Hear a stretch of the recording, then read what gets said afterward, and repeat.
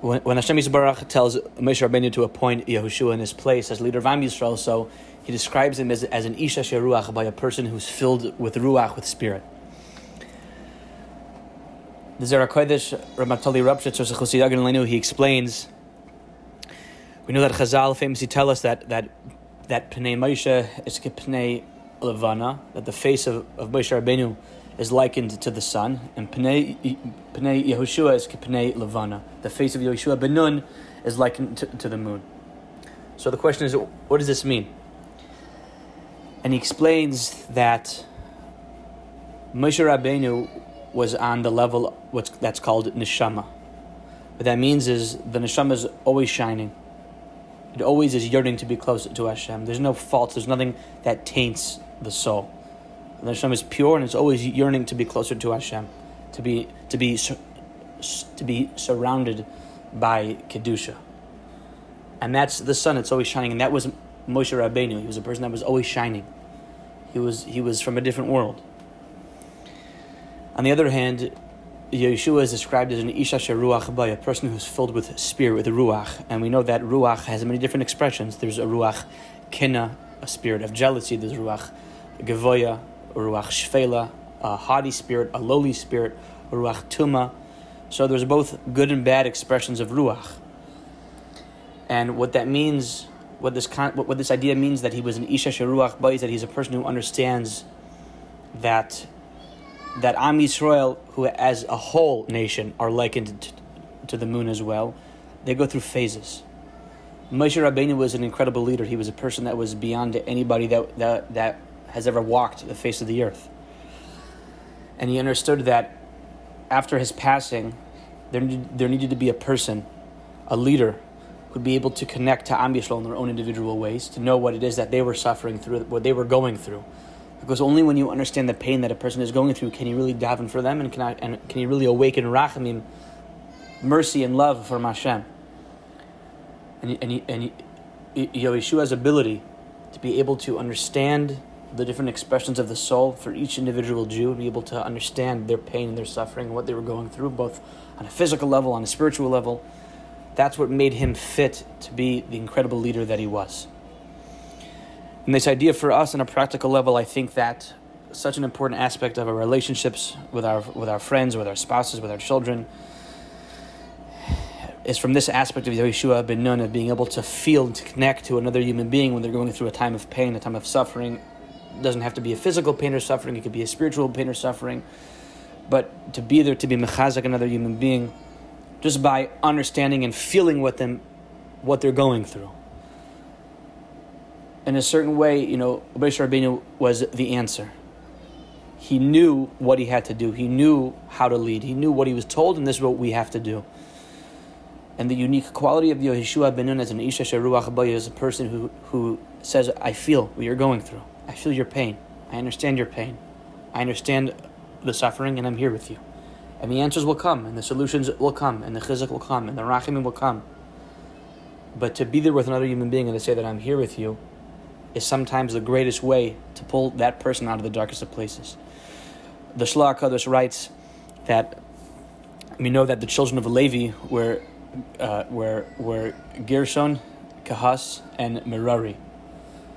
Gershon is because we were Gerim in Mitzrayim. Kahas, because Chazal described B'Shaneim Kehos, that they dulled our teeth, Kehos. And Merari is from a lashon of a maror, of bitter. Vayimararu es chayihem ba'avodah kasha.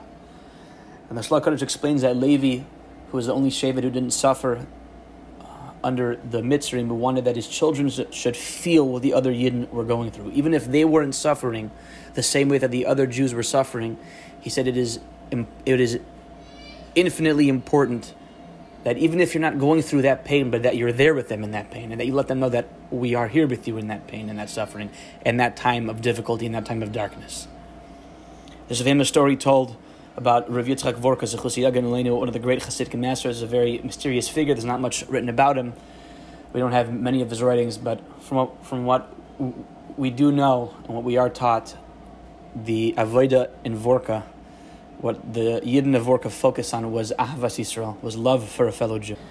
And there was a certain Yid who wasn't necessarily connected to Tzadikim or Hasidim, but he wasn't opposed to them either. And unfortunately, Lo Alinu V'lo Akol Yisrael, his son fell ill, and he wasn't doing very well. So one of his friends mentioned to him, there's a big tzaddik, Rabbi Yitzchak, lives in Vorka. Maybe you should go to him, ask him for a bracha. So he says, okay, I have nothing to lose. So he packs up his stuff, he heads out for the journey, and he gets there, and he waits, he speaks to the Gaboim, he finally gets a yechidus, a private meeting with the Rebbe. And when he sits down with him, he explains to him a situation, how his son is doing, his illness, and the Rebbe closes his eyes for a few minutes, and then he opens up his eyes, and Rabbi Yitzchak says to him, I'm sorry, there's nothing I can do to help you. The Gezerah is sealed, the decree is sealed, there's nothing I can do. And the man was obviously heartbroken, but he understood, and he said, okay, and he got up and he left.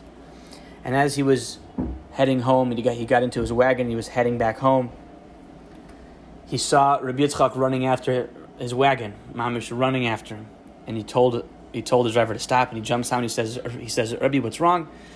And he says, I have to ask you for your forgiveness. And he says, no, you don't have to apologize. I understand. There's nothing you can do. There's nothing you can do. And he says, no, I have to apologize. He says, maybe I couldn't change anything for you, but the least I could have done is cry with you. And they sat there together, and he cried with him. And when the man went home, his son had a complete refuah. He was healed. So oftentimes, more than giving people the answers or the solutions to their problems, the greatest thing we can do, the greatest way that we can be of help, is by being there with another person, by letting them know that we are there for them and that we understand their pain, and giving them Chizzuk in that way is one of the greatest ways to pull a person out of that place.